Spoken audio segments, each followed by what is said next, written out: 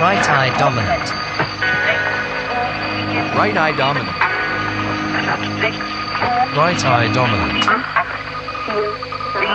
Right eye dominant. Right eye dominant. This is the Right Eye Dominant Podcast. Hello, everyone. Welcome to the Right Eye Dominant Podcast. I am your host, Nick Toro Jr. When I started this podcast about a year and a half ago, I really didn't know how it would grow, what the content would be beyond just a few ideas that I had of things I wanted to talk about. And I realized at one point that I would start including interviews as part of the regular content for the podcast. I have reached out to numerous photographers and curators, and I am really happy and appreciative of the fact that many have said yes and have joined me on this show. Many, many more have said no, but that's okay. You roll the dice, and sometimes they come out in your favor. Today's episode is a photographer who I've really admired for a long time. His work deeply connects with me. I also made an assumption that he'd be very difficult to get a hold of and to have him on the podcast. But lo and behold, things happen in your favor sometimes. So today's episode is an interview with a photographer named Michael Ackerman. Michael, it might not be a household name, nor particularly familiar to a broad photographic audience, but those of us in the know who like adventurous photography certainly are interested in a different view of the world, and also the world of photo book publishing probably have come across the work of Michael Ackerman. I originally wanted to do this episode around a book of his called End Time City, which focuses on Benares, India. But the conversation expands into all sorts of different areas, and I think that Michael's thoughtfulness really comes through in this conversation, and we go in deep into the motivations of why we create artwork and what it means to us to be in that process. I think you'll really enjoy this conversation. I really did. So without further ado, here's my conversation with photographer Michael Ackerman. Welcome to the Right Eye Dominant Podcast, Michael Ackerman. Thank you, Nick. Yeah, I'm really happy you asked me to do this. It's great. I appreciate not only your time, but your patience as we were emailing back and forth. I'm glad it worked out. My first podcast. All right, great. Well, I'm honored then. I think maybe just for the listeners, can you tell me a little bit about yourself and how you ended up working in photography? Yeah. When I was 17, I want to sing Frank Sinatra. When I was 17, it was. I took a photography class. When I was 17 and a senior in high school, there was a obligatory last semester of high school that you were obliged to take a course that was not academic but practical, and there was only 3 to choose from, and the 2 other ones sounded really hard, like carpentry and electronics, like actually useful things. So I chose photography. And the least useful of the 3? Yeah, because it just sounded so easy. Yeah. Because it's, it's not like now where everybody is constantly a photographer, but it seemed like that to me, like, because my parents, in our life, a camera seemed always present and a lot of family photos. So it just sounded like easy class. I think that's the only reason I remember taking it, I was and I was really bad because it was basic black and white analog photography in 1985, and everybody started the same and learned the same thing, like a standard camera, and then how to develop film, how to expose film, how to make context sheets, how to make a test print, and all the basic steps, technical steps. But I was really not good at it, and it was beyond my competence, even that like simple thing. I clearly remember being humiliated by the teacher and being made fun of, and being told him. I remember this moment when he told the rest of the class that if you want to know how not to do things, look at me. I did it wrong even then, from the beginning. Was this in New York? This was in high school in New York. I didn't think much about it, but it was kind of nice to like hide behind the camera and have excuse to look at the cool kids. Mm-hmm. Because I think I was probably pretty nerdy and unsophisticated, and I went to a pretty sophisticated high school, and with the cool kids, rich kids, very smart kids, and I was none of those. And What school was that? It's called Stuyvesant High School. Okay. But I remember this little thrill of looking through the camera and looking at people I admired. And I think that, something was planted. Because then I graduated and I went to university, but for no good reason, really. Like I had no idea what I wanted to do. And I had no particular interest in life or career. I grew up. I grew up on sports and television, but so I was 18, and you go to college if you're middle class, and my parents were separated, and my mom's husband, new husband, had a career and advised me to go into study economics because you could make money that way. Mm-hmm. But so I signed up for that, but I really had no idea. But during my first days on campus, I saw a flyer advertising student-run photography organization. And I went to the interest meeting and then I went to the one-on-one interview afterwards. And I presented a bunch of out of focus pictures I took of my, high school classmates, and some really bad pictures of tennis players at the US Open, very blurry and with, from the top of the stadium. And because of my very naive enthusiasm, the chief of the club accepted me. I was one of the few, maybe 40 people showed up to the interest meeting, and then they chose 4 or 5 new members. And they chose me because of that, of something about my attitude. He told me later that they all laughed at my pictures when I left the interview, but they really liked my spirit. And that person who was the chief photographer of the organization at the time, who was 20, and for me 18, I was 18 going on 12. I was really naive, really inexperienced, no life experience. He was extremely, to me, was somebody old and like a real person. And he kind of became my first mentor. He told me what kind of camera I should have, and how it's stupid that I'm signed up for economics. I should do this and this and this. And it kind of he kind of lit a fire, or maybe stoked the fire a lot. Mm-hmm. And so until he graduated, he was I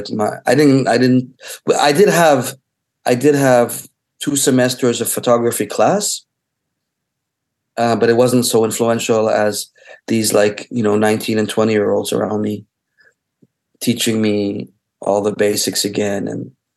And by that time I was 18, and I was going to classes without much passion or enthusiasm, but I was immediately obsessed by photography, and that's all I wanted to do for a while.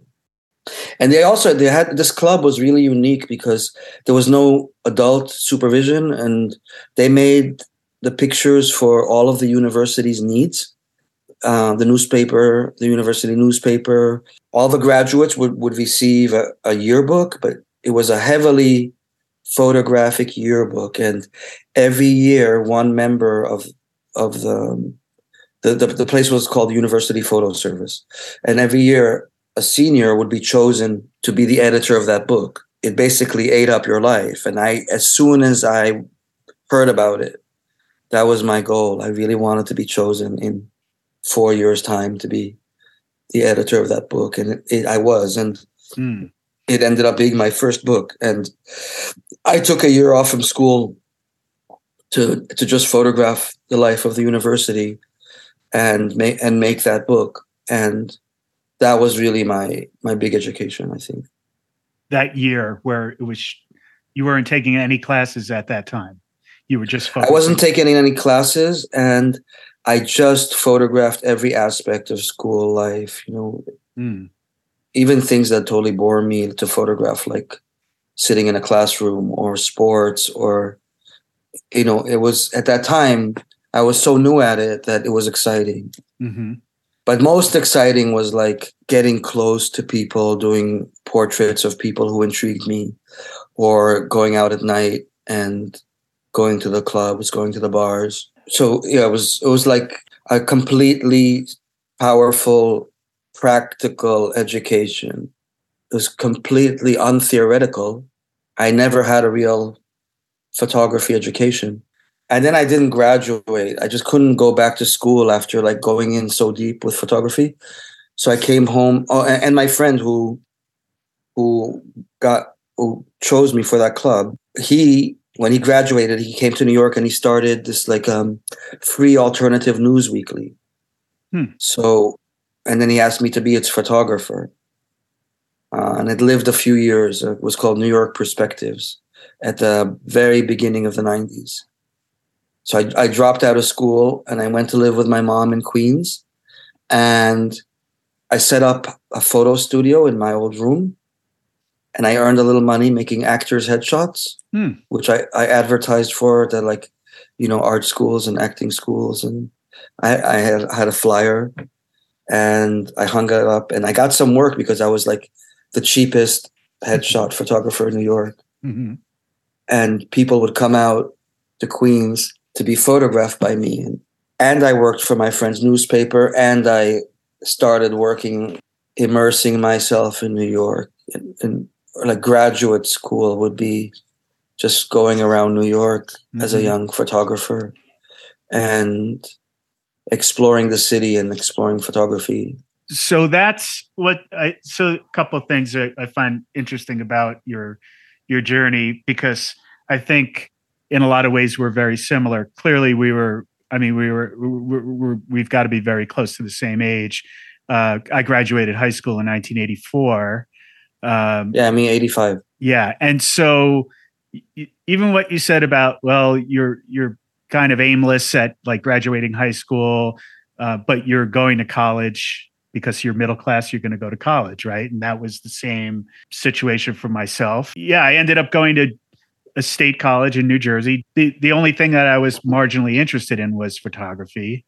And that's how I was just a photo major there because I had really nothing else. It's funny that I think it's also a generational thing because I don't think my parents pushed me. I mean, I think there was the expectation to go to college, but there was no real direct involvement in my decision making. I mean, I think about my nieces and nephew and the way parents are so involved with their kids' lives today. It was so different for us. Yeah, it really was. But my father, because of the long World War II story, and grew up in concentration camps and wow. immigrated to Israel when he was 15. he never finished high school. He had a different perspective Mm-hmm. than your normal middle class perspective. Sure. I would You know, imagine so. he went from World War II to Israeli army, and yeah, so he didn't have an education, but he was really what is, you know, called self-made, and also I think he felt lucky to be alive, and he was. So I remember two very important moments. One was after a few months of being a freshman in school, and like I made hundreds of 8x10s of every boring picture that there is to take, and brought them home full of excitement and pride. You know, hundreds of black and white, really deadly boring, shitty photographs.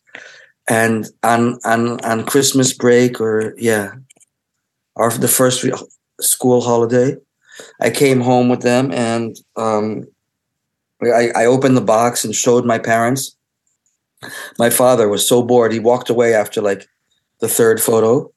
But my mom went through every single one, praising my genius, and and I'm still grateful for her.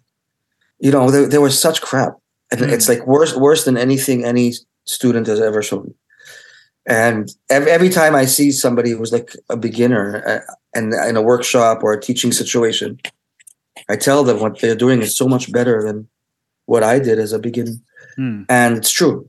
But like 4.5 years later, when I came home and told them I'm dropping out, and I told them my plan for this, you know, work for my friend's newspaper and do this headshots, and my mom was really scared that I'm making a huge mistake. Mm-hmm. And my father said he knows what he's doing. He never got what I was doing, or he never, you know, connected with what I was doing, whereas my mom does. But he knew that I was doing what I really needed to be doing.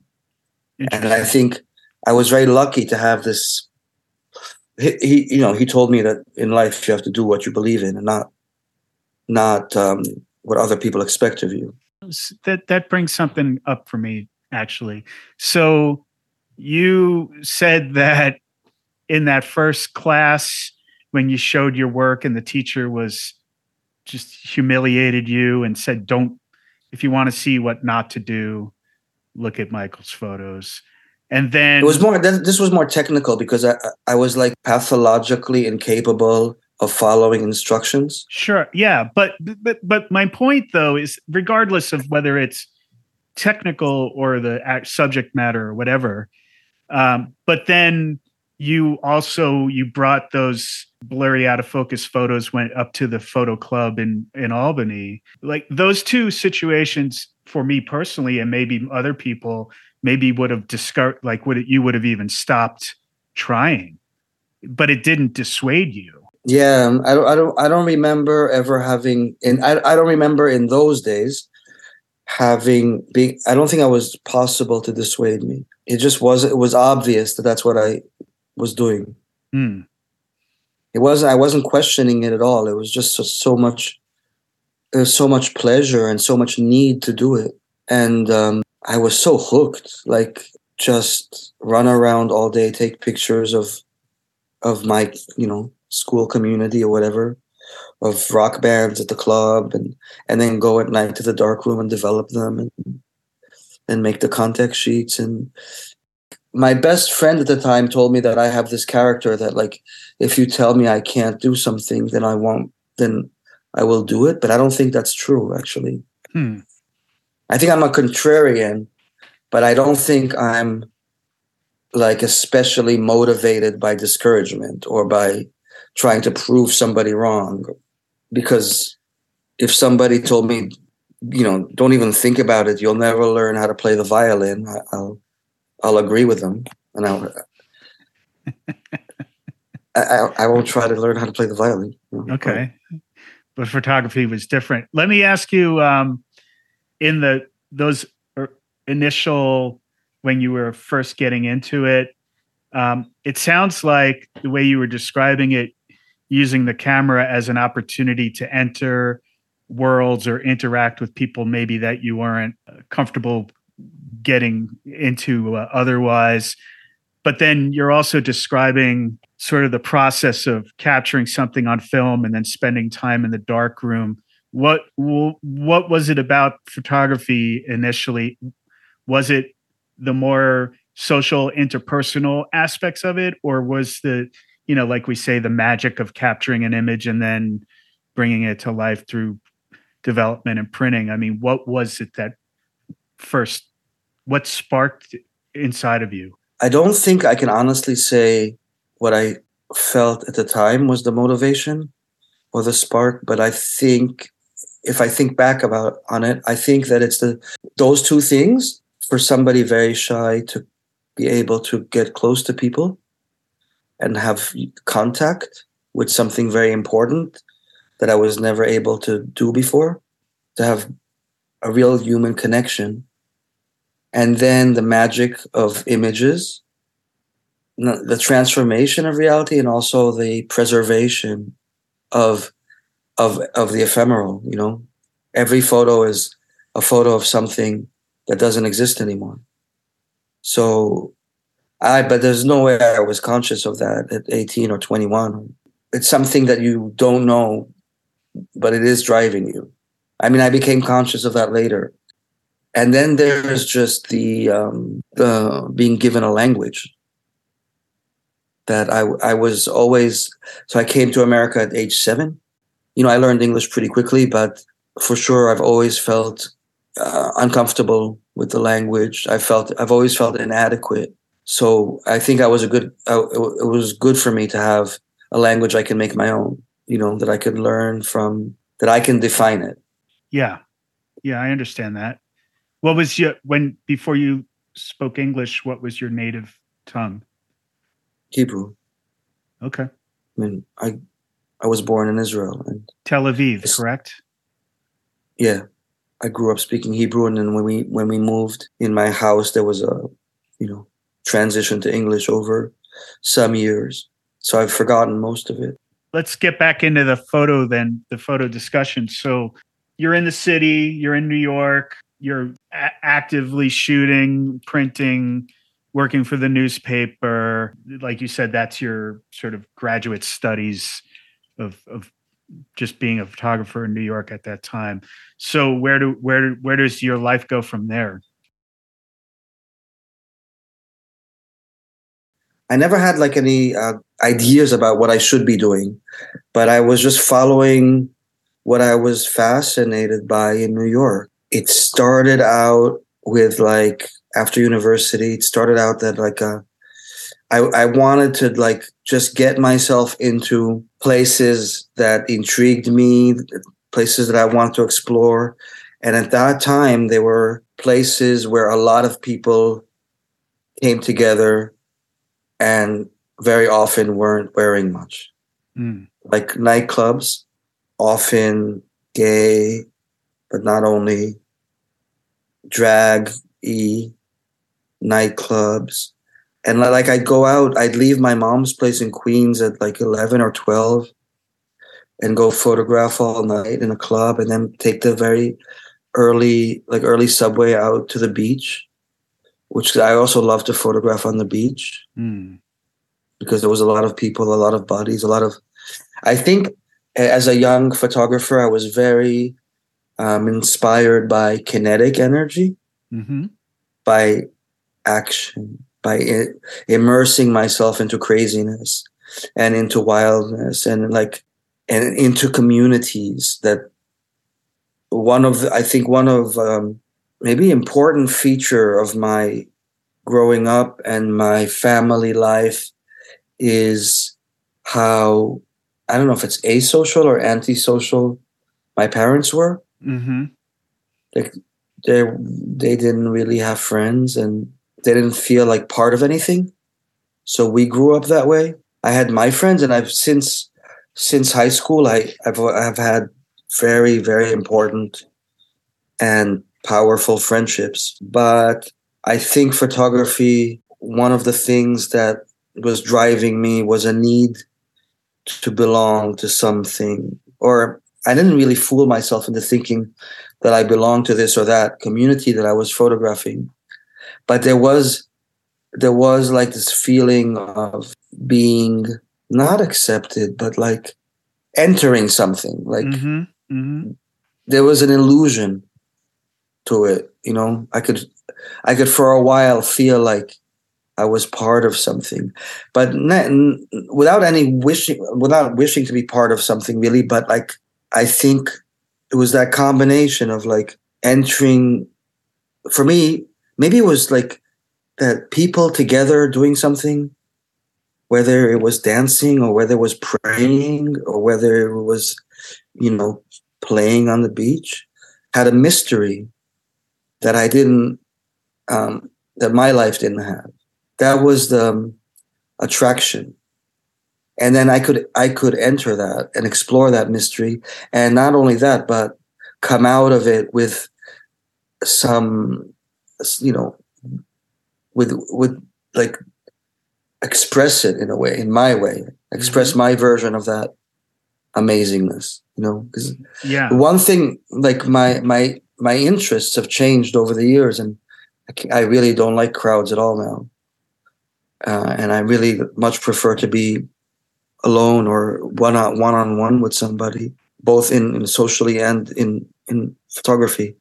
I think that one thing that hasn't changed is that I only photograph things or people that I really like, or I think I like. Maybe I don't know them, but that like or love. Well, let me ask you then, because using photography as an entry into a world or an environment or a community that, you know, you can use the camera.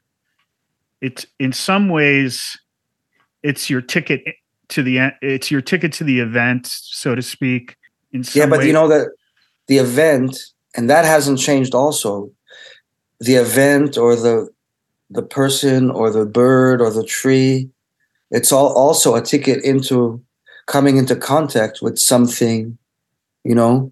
It's a pretext of coming into contact with something very powerful about life that I haven't found other ways of coming into contact with. There's a spiritual component to what you just described. Yeah, of course. Everything interesting is under the surface or beyond the surface for me. So it is very spiritual. It's what is, I think, what is always filling me with the need to photograph is, the soul of something, and that is, if you are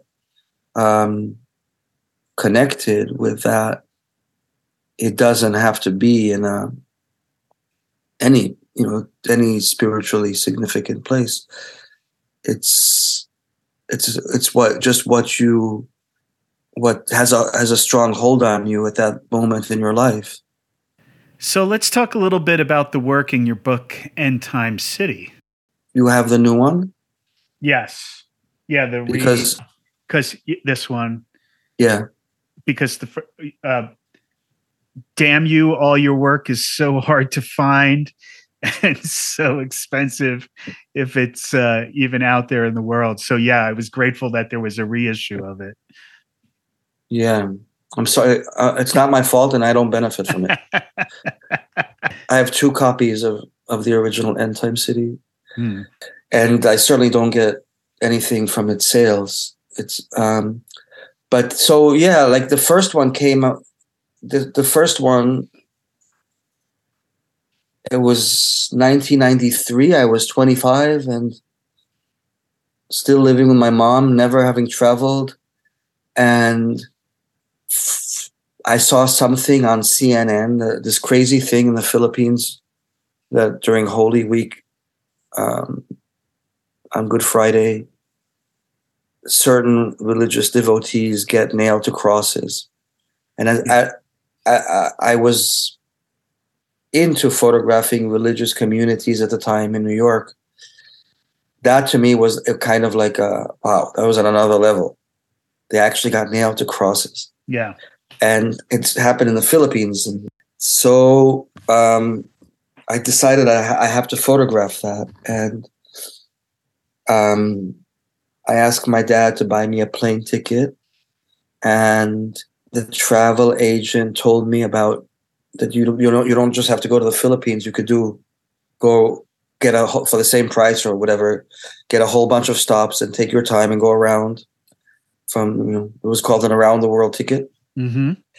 And my best friend's girlfriend at the time had spent some time with her family in India, and she told me that you just have to go to this place called Benares. And I thought, okay. And after having done that in the Philippines, I booked it. So I was going jumping from there to Thailand for a couple of days, and then Calcutta. And I spent a week in Calcutta, and then I took a night train to this place, Benares. And I couldn't believe what I saw. I was so inspired and constantly having my mind blown by every part of life there, and every part of life and death, which was like an everyday thing.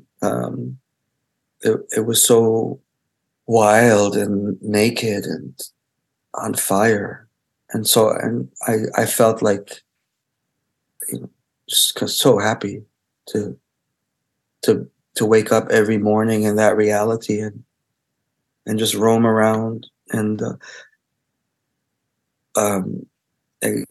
again enter these worlds and lives that were not my own, but I felt so connected with. There was it was super foreign and exotic, obviously, but also very familiar and not. It wasn't exotic, and I didn't feel like a stranger ever. I felt like I belonged there.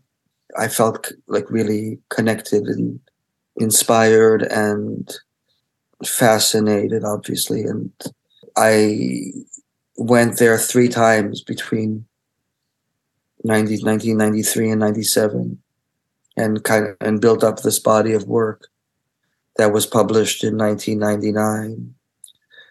And then in 2018, a very good friend of mine, a photographer called Lorenzo Castore, and I were invited to teach a workshop in Calcutta.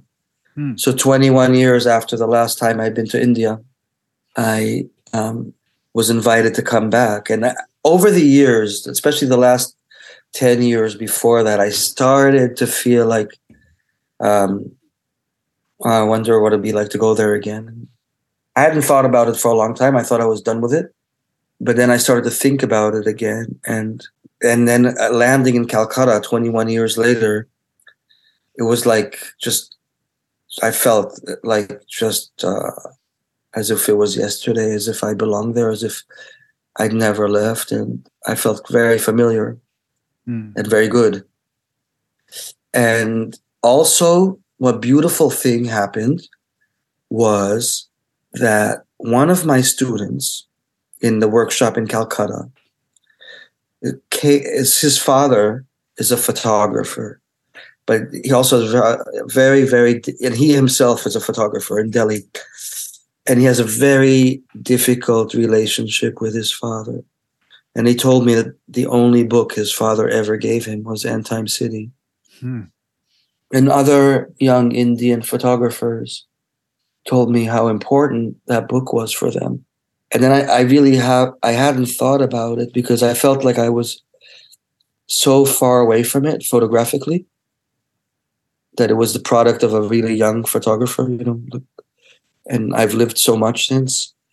So I didn't really consider it. But then I thought, but sometimes I would hear complaints like, it's $400 on eBay or whatever. And I didn't, but when that guy told me about his father giving him that book, and other people told me about its impact on them, and then in Varanasi, there is this really, really nice English language bookshop, and the owner of it has like hoarded 10 copies of it. And he told me it was his favorite book about his city. Mm. So I started to think that maybe it would be a good idea to republish it. And then I made between 2018 and actually January 2020, just when like first news was coming from China about this virus, I made 3 trips, just like I'd made 3 trips in the 90s. Mm-hmm. I made 3 trips, also all of them with my friend Lorenzo, who I told you about, and we have been working on our own India project. But separate from that, I would go to Benares and shoot for the idea of republishing End Time City. And then, I was excitedly accepted by a really great French publisher called Atelier Editions Xavier Barral, named after the founder of the publishing house, who I'd never met, who died, Xavier Barral. But his team continued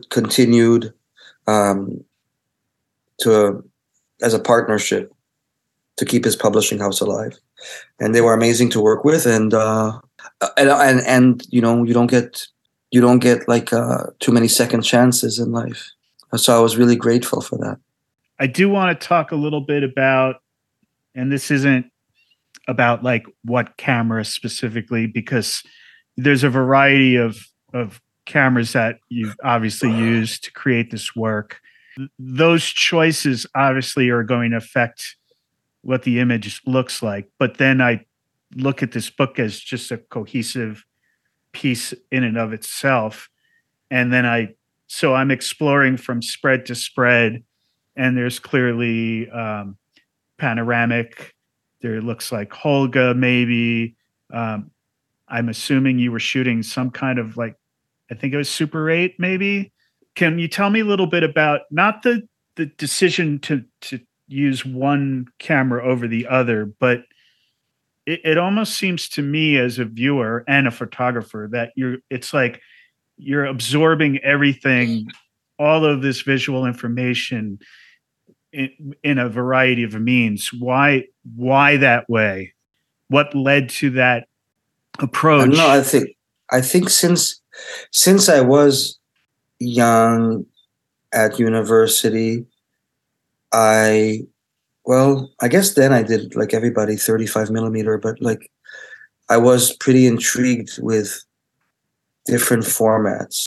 And very soon I always had to carry 3 formats with me: 35 millimeter, square, and panoramic. Different situations I see in a different ways. Like there's a lot of things that I see or I'm confronted with that I can't imagine it in 35 millimeter. So it calls for something else, I think. And Super 8 came into my life about 7 or 8 years ago. It's a long story, but I think that after some time, I needed to find new ways of making pictures, because I felt like that I was repeating myself in this very weak way. So formats like also Polaroid came into my life very late. Polaroid and Super 8 both have helped me come back to life in a different way, come back to photography life in a different way. Like, and I don't know, I just I see different situations need a different camera. I don't know why. It's completely subjective, but I've always been like that. I work very chaotically, intuitively and chaotically. Mm-hmm. And it's like my bag is a mess. I don't know, like it's everything is just about to be broken, and it's like a juggling act on very thin ice. That's how it feels. Mm. And out of that comes something beautiful sometimes. and a lot of shit. I mean, I just pick when I see myself like, if I see myself or think of myself working, it's like, yeah, it's very chaotically and out of control, and like I wish I could I wish I could be Japanese and like, have be perfect and like efficient and everything beautiful and well made and like elegant, but I'm the opposite.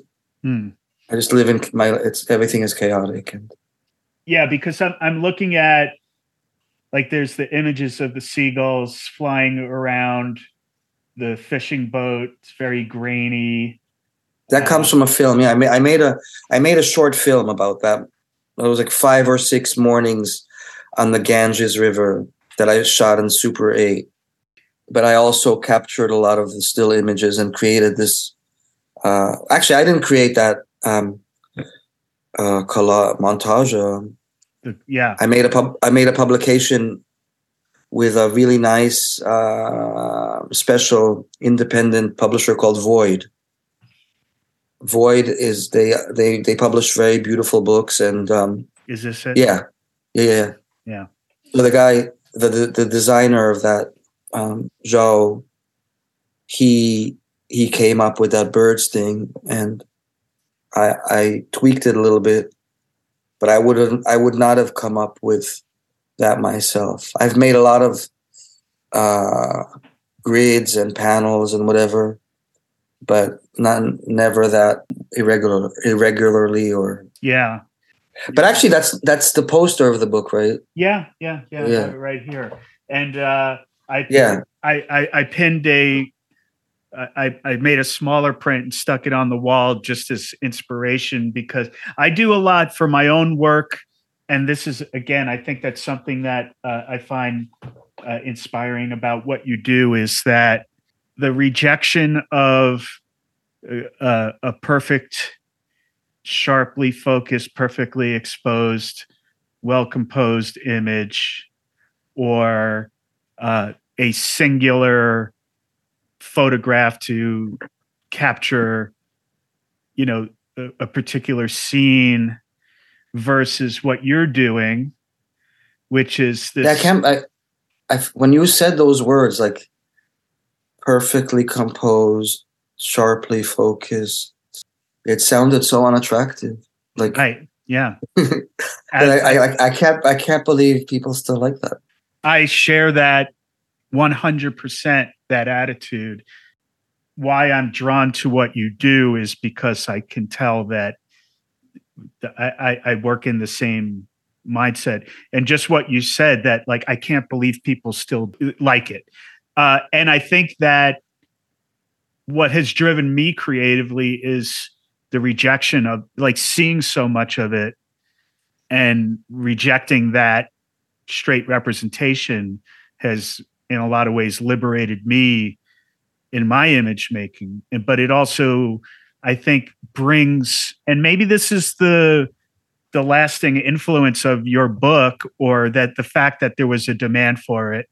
There's so much repetition of like, well, I'm going to go to this place and get my standard photo of the Eiffel Tower or whatever it is at night, or like this, everything is so repeatable and uninteresting that it's the work that has, like the grain, the rough edges, the haphazard chaos of what you're describing, taking a Super 8 and making prints from it, that to me may have appeared as a radical direction, but it's even more valuable now because we're inundated with the opposite of that so much.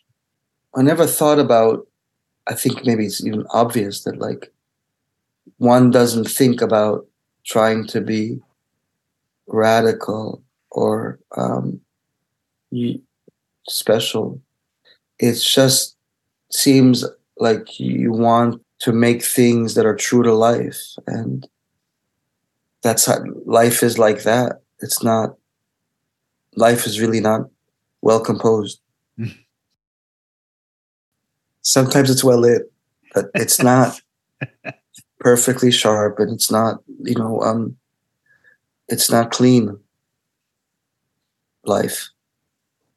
Like I don't speak about these things very well, I think, but I have a good friend who wrote the introduction to the epilogue from Void, and he wrote a nice an essay about for a previous book called Half-Life that was, to my sadness, still rejected by his essay was rejected by the publisher, but he wrote something about decayed and damaged images, not as an artistic exercise, but because life is never pristine, or experience is never pristine. I don't remember what exactly, but I think when it's not like when what you're doing is not a job, but it's like what you really need to do for yourself, and then the biggest motivation is to be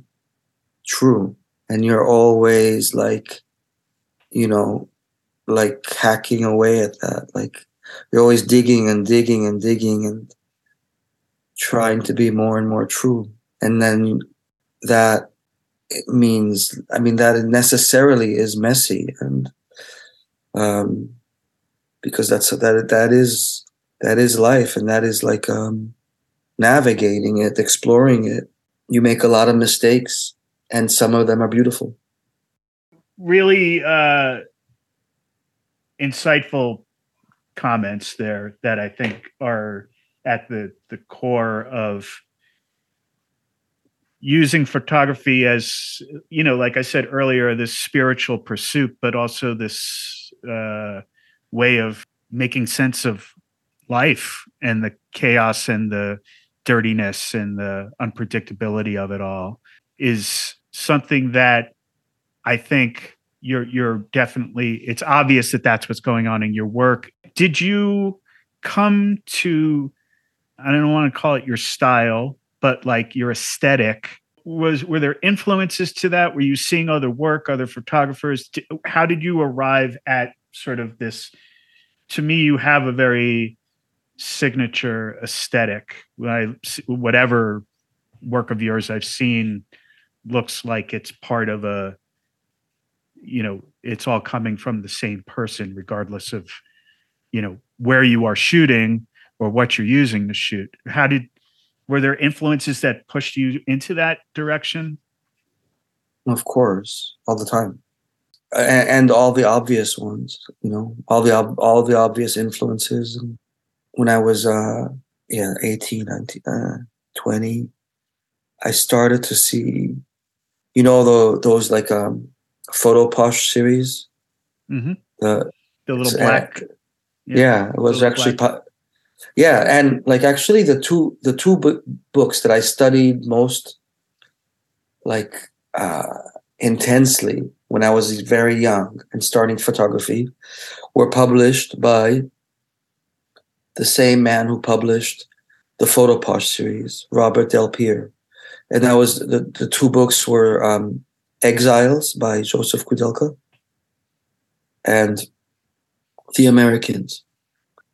And I was studying I remember going to the library and always like thinking, it's so smart how he put this picture after this picture. And anyway, I was devouring photography like when I was very young, and the emotional intensity of like Robert Frank or Diane Arbus or Gary Winogrand and William Klein, and then like the beauty and the depth of emotion of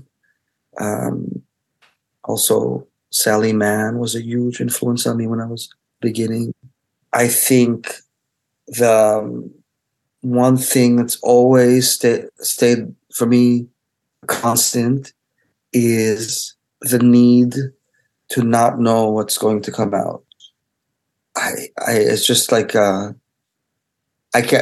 think maybe that's why I still haven't done too much with digital, because I don't know how to make it mysterious or accidental. Even if there are people who making such beautiful things with it. Friends of mine, but like I'm so addicted to the unpredictable. So the unpredictability of analog photography versus the, like, you haven't embraced digital because of the immediacy of that screen on the back that shows you exactly what you've gotten right away, or Yeah, even I think even if I did do that, I wouldn't look at the pictures very soon. Like I sometimes wait half a year to develop a roll of film, and I don't think that I would ever like want to see immediately, because it would just be such a disappointment. You're just so excited about something, and then you would see a shitty version of it, a dead version. I think that I would be too afraid to look. And with most of my pictures, a certain amount of time has to pass before I like them, because it takes me a while to accept them. If they're too soon to the moment that inspired them, then they're weaker than the moment that inspired them.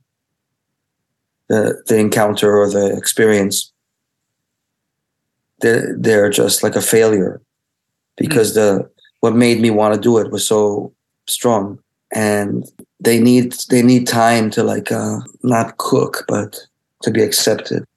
That's why, like, you look at contact sheets from years ago, and you find a lot of things that you overlooked because you weren't ready to accept them then.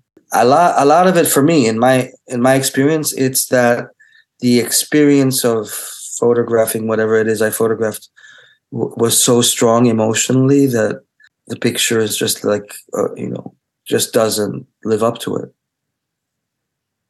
And even some of the ones that now I like, a lot, when I first saw them, they were disappointments.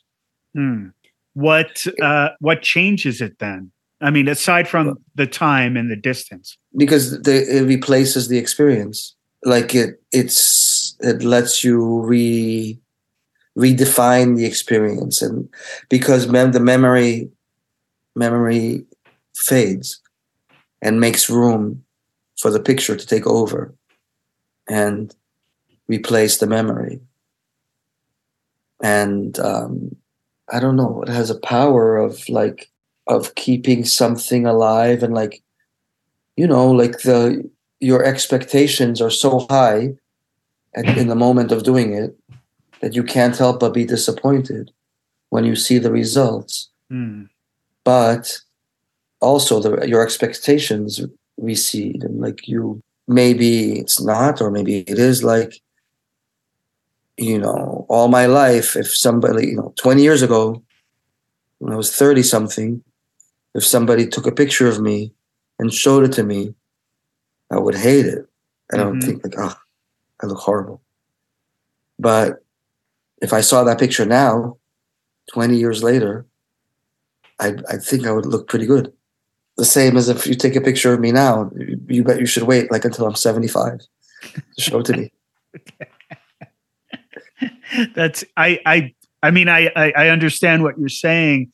It's interesting. I mean, it's not the same, but no. But one is about vanity and the other is about truth. But time and distance from the initial photograph, when you first make it, and then you're removing yourself, allowing a different emotional relationship you have an emotional relationship to the time and place that you were in, that you made the photograph to begin with. But then you're distancing yourself not only to allow being so close to it would maybe influence, like you said, how and you put it in a negative context, like it's not good. It takes time for you to like it. If you're shooting, even if you're shooting film, but if you're shooting digitally and let's say you shot and then developed it right away, and then you're damn it, I didn't get what I wanted, or this is all crap, or I need to go back now and try to remedy this Yeah, shortcoming. because the reality of what I experienced most of the time is more powerful than what I've captured. And so it's really hard to live up to, it's really hard for the picture to live up to the reality. Sometimes it transcends it, and like the banal gets transformed into something much more magical. But maybe that often happens. But when I first see it, it's more like the opposite. The magical got transformed into something banal and not worthy of the, not matching the emotional intensity that I had when I did it. Like the picture is not as good as life. And then it takes for a while for me to think that the picture is as good or better than the life that inspired it. And that's too simplistic, but no, but is that ultimately, I mean, is that why you do it? Is that the drive to continue to achieve those photographs that transcend the experience? Otherwise, you're clearly you're making a documentation, some tangible evidence of that experience. You could just as well travel to these places and spend time there and just have it live in your head in the moment and have your memories. Is it the drive for that transcendence that is why you're doing it? Why we do it? Yeah, I mean, that's what you're describing is like you could be a civilian, like, and just go somewhere and like everybody else. And like if it's snowing outside and there's an amazing storm, you should stay home and like be warm like everybody normal, right? But you want to go out and capture the crazy snow. I don't know why, because it's like because you just I don't know, you got the early on in life you get the sickness and this addiction and this need to hold on to things in that particular way and to transcend them. And that is maybe what it means when I say it's the only way I can come into contact with a certain life force. I mean, I could imagine that it could be replaced by I don't know what, gardening, yoga. I don't know. I don't know. It's like, I'm not very. It's the only way I know how to come into contact with that. Mm-hmm. It's like something not pure, but something maybe so subjectively more true to me than anything else, and therefore more pleasurable in a deep way, not in a sugary or whatever way, but like it's just what makes me the happiest in a deep way. Mm-hmm. People often, like people who are concerned with what meditation or transcendence or living a better life or spirituality, also often speak about like transcending yourself, where to the point where there is no self. I never manage that in anything except when I'm photographing. So I think that's what I mean by making me the happiest. Is it's the only moment when I lose that self, when there is only experience. And that's maybe where you can, like, the word pure almost applies. I think that speaks to my own perspective on why I do what I do, why I use a camera to express myself, how I feel in that, what is that intangible thing that not only what we seek, but what we experience when we're in it. So I think I 100% understood what you said, and the relevance of it, I think, is a perfect endpoint for this conversation. Michael Ackerman, thank you so much for taking time out to talk with me today and sharing your thoughts on life and photography, and not only the work that you've produced, but also the why we do what we do. So thank you. Thank you very much, Nick. It's a real pleasure to speak with you. Thank you. So there you go, folks. My conversation with photographer Michael Ackerman. I hope you enjoyed it as much as I did. I really want to thank Michael for spending quite a bit of time speaking with me. He patched in all the way from Berlin, Germany. I know with the time difference, it was late into the night when we finished up our conversation, but I really felt like this was one where we probably could have kept going for another hour or two. Just a really thoughtful person, and I hope you will check out the links that I'll include in the show notes to Michael's work. I think you'll get a better understanding of how he approaches an environment and captures it with his camera, or cameras, as he explained. I really draw a lot of inspiration from Michael's work, especially the fact that you don't have to do things simply, clearly, quickly, digitally. It takes time to really delve in deeply into subject matter oftentimes, but as Michael explained, that time and the time away from the photography changes how you feel about it, how you feel about the work, how you feel about the situations that you found yourself in originally. So I hope that's some of the takeaways from this conversation. As always, I thank you for listening. If you could leave a review or a rating on the platform of your choice, I would really appreciate that. I've been getting a lot of great feedback from listeners, and I deeply appreciate each and every one of you. So that's it for this episode. This has been the Right Eye Dominant Podcast. I've been your host, Nick Toro Jr. Until next time, stay well.